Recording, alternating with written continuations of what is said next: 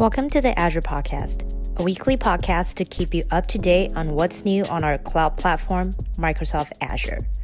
Your hosts Cynthia Crane, Evan Basilik, Sujit DeMello, Kendall Roden, Kel Teeter, and Russell Young discuss a different service or solution on each show, with subject matter experts to explain how to get started, how different services work, and how to make decisions in tricky scenarios. You can find out more about our podcast at azpodcast.com or follow us on Twitter at Azure Podcast. I've been recorded on March the 15th, 2023. I'm Russell Young and I'm joined by Kale, Cynthia, Evan, and our special guests today are Andreas Padilla and Mir Alam. Before we kick off with our special guests, we're going to just go through some of the updates that have happened in Azure over the last couple of weeks. There's quite an awful lot of stuff out there. Evan, do you want to kick off? I see you've got a few in the show. Yeah, I can go through mine fairly quickly. One of them, so if you use storage accounts, you know that there's the construct of non-zonal redundancy, so local resiliency, and then I think it's geo resiliency. I always forget what the G stands for GRS. But now you can add in zonal, and you can do it right through the portal. Right, so super convenient. So it used to be a lot more complicated. You had to migrate your data and all that kind of stuff. Just made it much easier. Sort of talking about the migration piece, and I'm a huge fan of the Azure Database Migration Service, right? Because migrating data has always been painful. This service is really handy if you haven't checked it out. But we've now added the ability to migrate all the logins and everything else that come with it, right? It used to be that we just moved the data and then you'd have to recreate, all your permissions and your users and your TDE and whatnot. And now it's all built into the service. And the last one, and this one, I had to read it a couple of times to make sure I understood it, but I think it's sort of a remarkable shift in the sort of, the way the cost model works. But so traditionally when you do most transactions in Azure or most consumption in Azure, right? There's, have some base number that's free. And then above that you pay, some fraction of a penny per transaction. What we've done with standard SSD now is there's a cap. And then anything past that is essentially free transactions, right? So you sort of, now it really helps with the planning because you can say, hey, if I don't use up to my, if I'm not using enough to use up to my limit, I can pay just based on what I use. But if I'm a heavy user, now I can predict and say, hey, I'm never going to exceed this number. So we'll include the link, right? Because the math is not super complicated, but again, I had to read it once or twice to make sure I got it right in my head. But it's definitely a step, I think, in the direction of allowing people to, plan and understand what their costs are rather than sort of shifting around month to month. Cool, thank you. I've got a few here. I don't know, Kale and Cynthia, if you've got some as well, if you wanted to come in. I'll kick off with the first one. So ChatGPT obviously taking the world by storm at the moment. Loads and loads of hype, loads of stuff in the news about ChatGPT everywhere. We've got our own Azure OpenAI service, which uses the OpenAI machine learning models on the back end. They're not just machine learning, but they're deep learning, and then you've got other bits on top. But the thing that kind of makes ChatGPT stand out from the others is that conversational AI and the generative natural language that it uses and that model behind it. And that's just now been added to part of the suite for Azure OpenAI. So Azure OpenAI, for those of you that haven't come across it yet, is the ability to use these massive machine learning models within your own subscription, consuming your own data and adding your own flavor of topics and stuff to it. It also supports the image stuff that we've got with DALL-E. So yeah, it's just that way of being able to use your own data and use that power of this next generation of AI that's kind of taking the world by storm. So you can now start to apply, if you think about the logical extension of where this is going with ChatGPT and conversational engines, things like chatbots, which up until present have been fairly dumb, and it's always been coded around expected scenarios that you've programmed it to understand and kind of guide people down. If you start using this new way of working, chatbots themselves just become 100% more engaging, because they can search so much more data and really hone in on the information that you're looking for. So we're starting to see all this technology now kind of creep across lots of Microsoft products as well. If you look at Teams Premium now, it's got things like conversation recap in it, splitting conversations up into chapters, automatically taking notes for you that make real sense, capturing actions in meetings, all that kind of stuff really well. And Bing Chat as well. So if you've not tried that as well, really highly urge you to sign up for the preview of that, and get on that program and start using Bing Chat instead of just normal web searches. You'll find it gets you to the information that you need a lot quicker. So that's kind of the big one. There's a lot of other things happening around AI. One of them is the cognitive services. We've had a service around vision for quite some time, being able to understand what's in a picture so it can caption it and describe it and then customize it and so on and so forth. That's always taken quite a large amount of data to train properly to give you really accurate results. We're talking like tens of thousands of images that all have to be tagged and told what they are before you can then start applying the machine learning against new images that come in. That process has all been improved quite dramatically, so that now you can get a much higher quality level with much smaller data sets. So it's got improved learning, improved captioning, improved customization. So that's another good one to go and check out. The only other one I wanted to talk, well, there's two. So one was around a thing called Prometheus. So Prometheus kind of works well with Azure Monitor, and it allows you. There's a thing called PromQL, which allows you to query Azure Monitor type data to get some results from it. It's like a nice query language built in there. You can now use PromQL to define alerts that will then show up in the Azure portal. So it works together with Azure Monitor to help you build things like dashboards or rules and alerts that can be enforced through Azure Monitor. And the last one is around App Insights, which has been around for a long time.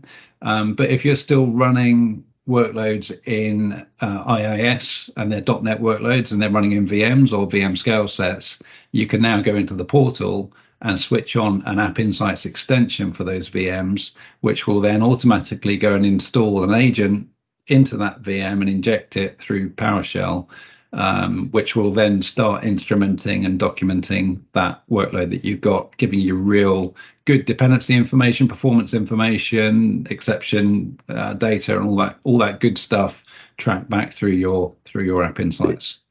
Russell, this sounded like, when I saw this sounds like a lot of very similar to what we do with like app services, where you can just check a box and App Insights is in there and you start getting data. It's just now we've extended this to, sort of the random, IIS workload on or ASP.NET or .NET Core workload that's running on a VM. Is that the right way to think about it?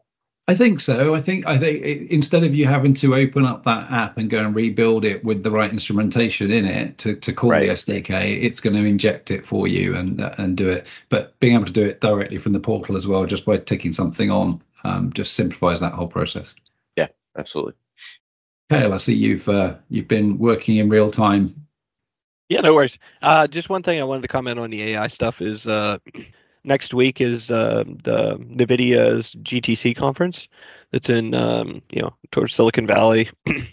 I don't know if that's an in-person event now, but there's definitely online. So anybody who wants to attend that, you can do it online. You don't have to go anywhere. That's March 20th and to the 23rd. There's always good stuff there for new AI technology. Microsoft will have a big presence there around Azure AI and all the different services we have to help in that space, and as well as our partnerships with NVIDIA and stuff. So just a call out there for folks, because we're close to that time. So if you want to attend that event, we have a blog post. We'll drop it in the notes. And then I have one more around Azure Data Manager for agriculture. I remember a while ago we had the people on the show about farm beats, where they're really collecting a lot of data around soil, around like satellite images on how we can actually utilize these information to make the agricultural process more efficient, and especially going towards the goal of sustainability, which has been a big focus for Microsoft. So now it's available as a service as part of the Microsoft Intelligent Data Platform, which there's a lot of different industry specific data connectors and capabilities. And if you're into any sort of agriculture business, definitely try it out. Cool. Well, that's enough time talking between ourselves. Let's hand over. And Mia, if I can ask you to introduce yourself. Good morning, good afternoon, everyone. My name is Mir Alam. I'm one of the principal customer engineer in our Fast Track for Azure team, focusing on data and AI areas, helping our customers onboarding their AI-focused solutions in Azure. It's been a while that I'm working with the customers, both within the Fast Track as part of the CXP org, as well as outside of Fast Track. I've been working with Evan for a long time. We go for long days, but that's me helping the customers every day, bringing their solutions, AI-focused solutions to Azure. You talked about OpenAI. This is a great focus for us right now. It's just helping them basically realizing the values of OpenAI, for example. But that's where I play with, and I'm an AI category lead for our Fast Track team. I work with Andres, partnering with different scenarios. This is one of the scenarios that we'll be talking about. I'll let Andres give the introduction on it, and they'll talk about it. That's me. Thank you. And Andres? Hey, Russell. Good to be here. Thanks so much for having us. My name is Andres Padilla. I'm also a principal engineer on the Fast Track data team. Though my wheelhouse and where I live in AI, edge, IoT, some analytics, but that's where my bread and butter is. And we've been working with Mir for some time. We're in quotes, we're as thick as thieves. So working on these engagements, and we're really glad that what we're going to talk about right now, our drone edge AI initiative, fits in nicely with the topic today. But great to be here, Russell. Yeah, thank you. Fantastic. And yeah, it feels like AI has been a topic that we've been talking about for a long, long time. Absolutely. And it's been promising a lot. And yes, it has been delivering a lot, but last few months with the advent of OpenAI, everything just seems to have exploded. And exactly, yeah. And people now really are fearful for the future in terms of, when are the robots going to take over? Because some of the responses you get from some of these chat GPT and stuff is incredible. So lovely to have you on the show, and really looking forward to hearing what you've got to tell us about drones and so on. If it makes 60 minutes, right? It's a thing now, right? So. Well, you guys are in the spotlight now because you're the brains behind it, all this stuff. So yeah, hopefully, give us some insight. I'll take the first minute or two, Mir, to introduce it. So a little backstory to context. About a year ago, we came upon a company called Drone Express, and they came to us and they said, "Hey, can you help us develop a model that can help us land the drones and do deliveries?" They're actually one of the few companies that are on the verge of getting FAA approved for without line of sight deliveries with drones. So we said, definitely, let's jump into this, and we went hand in hand with them for about a year, helping them get into Azure. What it is to deploy, leverage IoT Hub, device provisioning service, and then ML Studio to train their model, do instance segmentation, retrain it, and that whole pipeline of how do all our services interplay nicely together with it. And obviously within there's the know-how and the best practices and guidance of trying to transmit the Drone Express performance model, model packaging. How do we land it on an NVIDIA device? Could we leverage the deep stream pipeline for these types of scenarios? And along the way, what we realize is that, one, there are other companies in drones or in autonomous systems that have a headache, or there are bottlenecks that they acquire in interconnecting all these services, the packaging, the optimization, picking the right model. What else? The data collection, retraining, creating the MLOps lifecycle, device selection, camera selection, and what to use on the edge. How do I, grab an RTSP feed it in, do some inference right there on the edge, and then maybe package it or hold it on a device. And if not, let's stream it up to the cloud. And then lo and behold, we've done the analysis that there's a lot of other customers that are on the edge that want help breaking through these hills and these mountains, of making sure that I can get to production much quicker. And that's what we're all about. Anything I missed, Mir?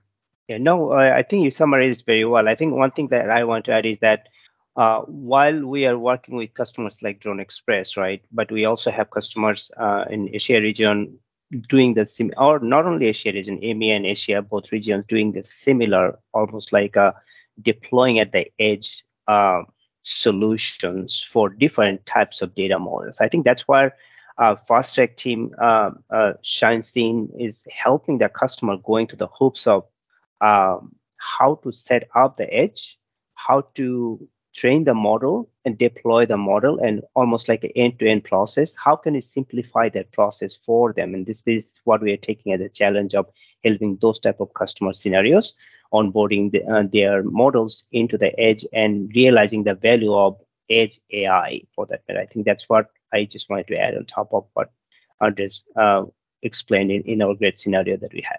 Go ahead, Ken. Go ahead, Ken. Oh, I saw Cynthia raise her hand first there. Go ahead, Cynthia. Oh, I thought you'd. Okay, I'll ask my question. I'm curious, Andres and Mir, when you're working with customers, what are the parts of implementation that they want a lot of control or a lot of inputs into, and what are the parts that they heavily rely on the Azure as a platform? That's a good question. It varies. They want help with scalability. They definitely need help with scalability, and how do I massively deploy this to not just one drone or one device or one robot or one edge device? Is how do I deploy this? And then how do I quickly retrain a model when we start seeing drift? They need help in those scenarios. They also need advice in the areas of packaging it appropriately, whether an Onyx file, how do I bring in OpenCV into the mix if I'm landing it in Intel devices. And I've seen that they need help with the on the edge device. How do I, if I have any custom, pipelines within the edge device, how do I pass a stream or a message from one module to another? And that's where we're seeing a lot of the workloads, at least what I've gathered in the last year and a half. What I can add is from the control perspective, the process-wise, they want to control the process. For example, okay, how do I automate the end-to-end process through the ML ops? But then, in terms of how can we secure my deployment, how can I take advantage of monitoring aspects from within the platform itself? For example, Azure ML, right? I have a model. I deploy the model. The model will perform better or worse over time because of the changes of the data. That's the part they want to get more insights on from within the platform itself. Security-wise, how can I make sure the models are highly secured, and not only in terms of who has access to it, but also in terms of code-wise, the platform can tell us, hey, your code has rogue code inside on it. So model will probably not be deployed, even they try to deploy it if it has a rogue code on it, right? That kind of control they want from within the platform, but the process-wise, how to deploy it, who is involved, those are the things that they want to control themselves. Just wanted to add. Yeah. Along with that, probably just like tailing onto that, like, yeah, there's this whole part of like, how do I deploy this stuff? How do I scale fast and do all those kind of things you just mentioned? But then I can imagine on the back end, like back at the data layer, like kind of thing, that data probably piles up quite a bit. And, whether it be log data or actual telemetry data, all kinds of stuff coming in there. And I can imagine that's a nightmare after, running this for 6 months or a year or something, of saying, how do I manage this now? Because that's going to be expensive and I need to be able to like contain that. So is that, I assume that's a huge part of that too, not just the monitoring to make sure things, but like how do you scale the back end, like. Absolutely. And speaking of data, what also comes into play is analyzing data, preparing the data for the model to be trained on, right? That part is just along the line of how I manage the data, which part of the data that I can then take off of my 6 months worth of data, which I retrain the model on so that I have the latest model that can reflect on the accuracy of what we're trying to achieve through the model implementation, right? That's definitely very, very true in the overall end-to-end journey. Let's take one. Oh, sorry, Russell. Go ahead. Sorry. Yeah, Andreas, you mentioned earlier on retrain the models when we see drift, and you've talked about retraining the models quite a bit. Is that one of the, I mean, when I think about drones that are using flight, you've got the problem of the 3D, but it seems far simpler than drones that maybe have to drive around the streets, navigate various other obstacles and stuff like that. What's the drift issue that you're talking about, and what are the challenges that you see different in flying drones versus land-based drones? Great question, Russell. So in terms of drift, what we see is the landscape could change. They'll develop a model depending on season, mountainous regions, flat regions, urban areas. So that is, and grabbing the data and the images or the video in order to train the model, that's where that comes in. Will the landscape always be consistent? No, it will never be consistent. You're going to obviously find different, a model will have to be trained, or you'll have a different model for Florida versus what you're doing in Ohio, or, during the snowy season, or it could be raining. It could be raining and misting. And then in terms of what we're seeing in the differences for drones, you have to fly. Obviously, you have to. There's the flight capabilities of the drone. Now you have a moving machine that weighs quite a bit, and you have to not only make sure that the drone is maneuverable, makes the right decision as close to real time, so that if a child comes out of nowhere, if a dog comes out of nowhere, a car comes out of nowhere, the drone can react appropriately, either to lift back off or come back down. Now, in my opinion, I think those are much simpler scenarios to handle than when you're on a street, or when you're driving a car. Now you have children, and you have to be much more reactive, and the car has to be have a lot of safety protocols built into it. But for drones, I find that the major things it has to do is, for deliveries, as of right now, is choose an appropriate landing zone. Monitor if, for a moment or two, hover for about, 30 seconds, a minute before it actually makes a decision. So you do have some time. And if there is a moment in that space, in that range of time, that something does happen, the drone is actually quite capable of lifting back off and coming back to the home. And if it loses connection, their companies are building into it, say, hey, I'm out of range, I can't talk to you, I don't have any internet connection, and I don't have a precise enough response in my inference to tell me it's safe to land or deliver. If those cases happen, then the drone will obviously come back and come back to home base and won't make the delivery. For autonomous systems cars, a little bit more complicated. Yeah, it sounds simple, but I can imagine also that the power lines, for instance, are kind of critical, right? To make sure we avoid, and all those kind of pieces. And maybe that's easy, but it seems like that would be a complex problem to kind of figure out, especially if you have workers doing stuff. That's kind of dynamic, so you're getting closer to what happens on the road, kind of thing. Well said, Kel. Yeah, you start venturing into the area of, you're doing initially some static inference, and then you want to work your way into doing dynamic inference as close to, real time as possible. And with that, then you start leaning into what type of device can I put on a drone or an autonomous system that's hardy enough that can have a GPU capabilities to give me split-second, inference.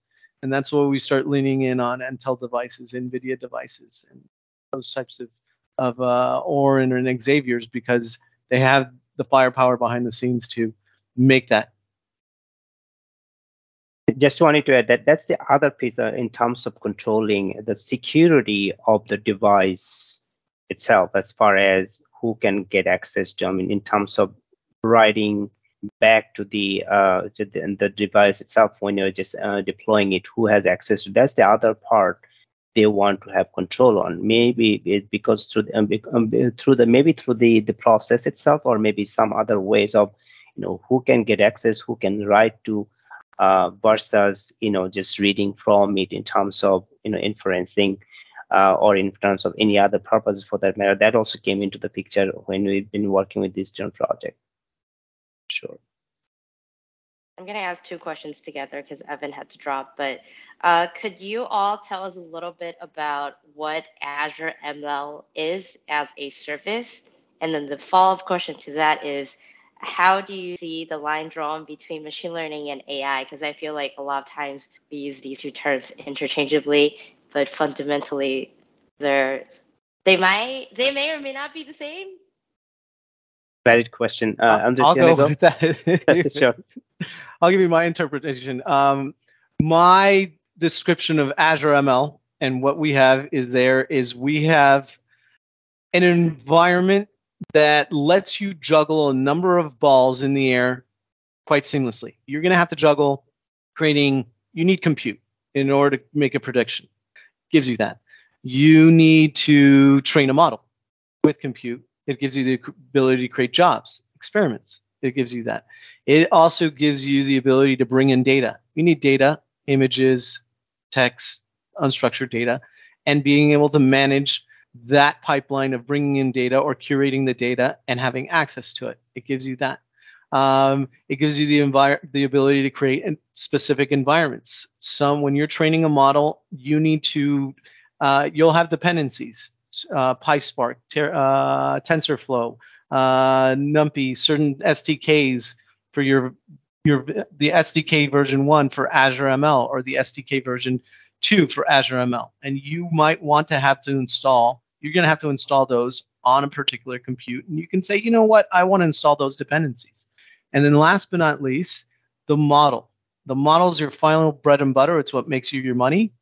You get to wrap versioning around that model. You get to house it in a registry, and you get to have the ability to deploy it to endpoints. I need to put that model into action. Well, I want to be able to deploy it on a web API, a container, a Kubernetes cluster, an edge device. It also gives me that ability. Anything I missed there, Mir? Oh, you summarized it very, very well. I mean, to me, I try to explain in one line. Okay, so Azure ML is a service, is a PaaS service that is one-stop shop for your end-to-end lifecycle for doing the machine learning activities. So creating a machine learning solution to solve any specific problem that you have with your data. So that's how I try to explain it. And then, of course, you basically gave all the other details that we need to share because that's what we have as an offering. Real quick on that. So should customers and people using this think about it like it's kind of an abstraction away from like the compute you mentioned, the data you used to mention. So there's a PaaS service helping us with the ML portion, but there's like raw stuff we need here, like compute and storage and stuff like that. And we can basically choose whatever we want. You mentioned Kubernetes. I'm sure you can use SQL Server and all kinds of other things inside of there. So should we think about it that way? It's like very abstract for those pieces. You can kind of plug in what you want there, Absolutely. You said it very well. It's basically, the way we have it is that you have your choice of what data you want to work on, what computer you want to work on. We facilitated that features built into the platform so that you bring in just the model, and then we provide you the way of working with different data of your choice, or deploying to a different target of your choice, be it AKS, be it managed platform where your inferencing endpoint is running, and you can just send the data the way you want to. In fact, you can even just develop the model and then they take the code and deploy it the way you want to, just like the way you have it in open source world, right?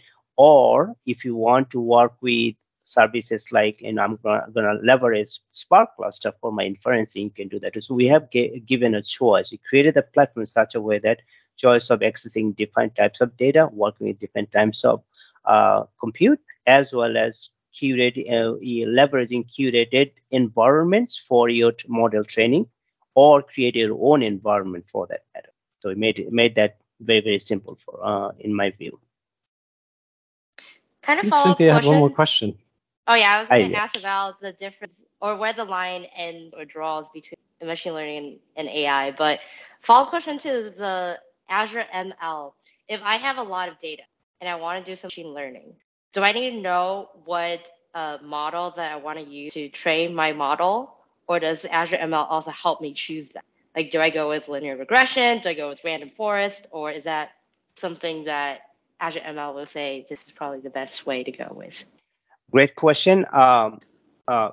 Ideally, from your data, you know the pattern, and knowing the domain that you're playing with your data, you also know what problem it can solve, and you also know that, okay, so this is the algorithm that I select to basically create a model that will solve my problem.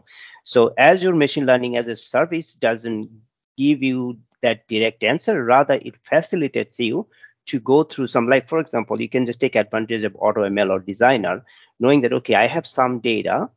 Let me see if I can use, clustering, or I can use the classification model, linear regression model through the AutoML process to get an idea what your model is telling you, what problem it can solve through the algorithm that they're selecting. But ideally, that's the exercise that you go through when you look into your data, see what pattern it is telling you. So you talked about the machine learning versus AI. AI is the generic branch, right? Machine learning, on the other hand, is that you give a set of data, you know the patterns based on what data is telling us. If I have a credit card information for my customers, or the transactions, if the credit card is charged in Italy, and the person who owns the credit card is sitting in America right now, it's a pattern that you can find out. Okay, so there's definitely something this data is telling me. Azure ML, machine learning, not Azure ML specific, machine learning will help you understanding that patterns that you can identify and figure out a solution for it through the machine learning algorithm that you select. Azure ML has auto ML process that helps you going through that fast phase. Okay, so this is the problem that I can solve from my data using this algorithm. Once you have that idea, you can take it to the next level. Russell. Yeah, thank you. That's really good. Just trying to understand. We talked about OpenAI earlier on in the session and in the intro. Is OpenAI something you're also looking to adopt as part of your project, or is it something you're already using? Absolutely. And how is it helping? What are you doing with it? So first of all, of course, right now, some problems that we are seeing our customers trying to solve are along the line of ChatGPT, like chatbot style of applications. So I want to have a question answer type of application for my department where we have to automate certain process. Call center is another example we're looking at, where we can take advantage of the OpenAI, basically scenarios where we have a document, we want to get the insights from the document. We crack the document, we read the document into and get the information on. We want to leverage the ChatGPT to build something intelligent in our application that we can just sort through those data or the form that we have with that we cracked. So absolutely, we're looking at the OpenAI wholeheartedly, because that's very very promising model or set of models that our customers are looking at. They have questions. We're trying to sort through their questions, trying to answer what scenarios they can leverage it, and how we can help them going through the initial phases of, okay, I don't understand this, how do I leverage this, what, for example, tokens, how do I need to think about tokens, for example, prompt engineering, how do I go about having basically great prompt engineering, getting the great results off of my data. So going through this initial phases of understanding the promises and then realizing the value through the implementation. We're walking through them in the phases. Cool. Okay, thanks. Oh, and just one more quickly on the kind of the AI stuff that's available now. That vision piece that I spoke about right at the start, where it's the model's been improved so that you're getting a higher quality with lower amount of learning going in. Is that something that you'll also benefit from in the drone scenario, for example? And do you kind of automatically get those incremental updates as they happen? Does that happen somehow, or do you have to rebuild and restart from scratch with training a new kind of, or deploying new models and all the rest of it? No, Russell, I think you wouldn't have to. I mean, for drones, you wouldn't necessarily at this point in time need to recreate too much of that pipeline. When the data comes in, the images will vary. So it's just a matter of creating a data set and retraining a new model with a new data set at this moment in time for drone scenarios. Now, will that evolve to include 3D images, 3D cameras? Sure, that will evolve later on. But as right now, we're looking at more two-dimensional, images for, hey, can we land on this particular driveway? And taking pictures from 400 feet up and drawing a polygon around appropriate landing sites and delivery sites. Now, where that will vary in the future is that as a drone starts to come down, the drone will want to do some inference in 3D and see, is there anything coming out of left field that they didn't expect, and does it look unusual or not? And if it doesn't look unusual, the GPU would say, hey, I don't feel right about this. Let's go back up in altitude. So we'll vary with 3D cameras. Yeah, one last question to kind of wrap up here is like, for our listeners here, how do they get started with this, right? Is there like a kind of a portal they can go to that like has a bunch of kind of links or spiders off? Because there's a lot of stuff here, right? There's a lot of data stuff, compute things. You talked about device stuff, a lot of pieces, right? And I'm sure people who are plugged into that space are in various pieces there. But like from an Azure perspective, is there like a portal, or is there some place we could direct our users to say, here's kind of how you get started, or here's the menu of all the things we have over here, Is it great question, Hill? And go ahead, Mir. So that's one of actually the bottlenecks that customers are seeing, is that there's no really one-stop shop where I can go and learn all this. You have to know the IoT side of it. You have to know the ML Studio side of it and know how to apply that. We are building an ML Edge training pack that's coming out, rather in the next 2-3 months, and where you will be able to leverage all our know-how and know where to get started. But yes, if you wanted to get started right now, you would have to, for the scalability, go and read up on IoT Hub and device provisioning services. You would have to read up on the machine learning side. How do I create a simple vision AI model? And then finally start to get familiar with Open, Onyx and OpenVINO. Then after that, you probably have to start to get familiar with IoT Edge. What are those capabilities? How do I move RTSP feeds, cameras? So there is right now no real one-stop shop, but we're getting close. We're going to get there. Yeah, no worries. And if there's any helpful links you guys can share, like we can share with our listeners, like I know there's not just one, but if there's a few that are like super important or something, feel free to share them and we'll share them with our listeners, Yeah, it'd be particularly good to be able to read some more about the drone scenarios as well. I for one would like to do some more reading on that and see when I'm going to expect a drone to drop out of the sky near me here in the UK at some point. You should just ask Chat. You should just ask ChatGPT. It'll tell you. Don't worry. I'll tell you. Only has information till 2022, 2021. I think it's 21, isn't it? But I think Bing is a little bit more up to date. Correct. On the Bing chat, so I think that's pretty current. I asked it some stuff about the current tennis that's going on, and it seemed to know pretty much what's going on there, and the UK budget, which happened today as well, and it was up to speed with that. So all pretty good. Not that I spend all day just asking ChatGPT stuff. You understand? Thanks very much, you two. It's been great having you on the show. Thank you very much for all the insight and information. We look forward to reading your resources and links and hearing from you in the future. Thank you very much, Russell and Kale and Cynthia for having us, and Evan for sure. Thank you, Andres. Good to be here. Thank you to you guys. Thank you so much. Appreciate it. Thank you. Thank you for listening to the show. If you have any thoughts, questions, or just want to connect, find us on Twitter at Azure Podcast. Background music has been taken from ccmixer.org under the Creative Commons license. We hope you'll tune in again soon to keep learning with us.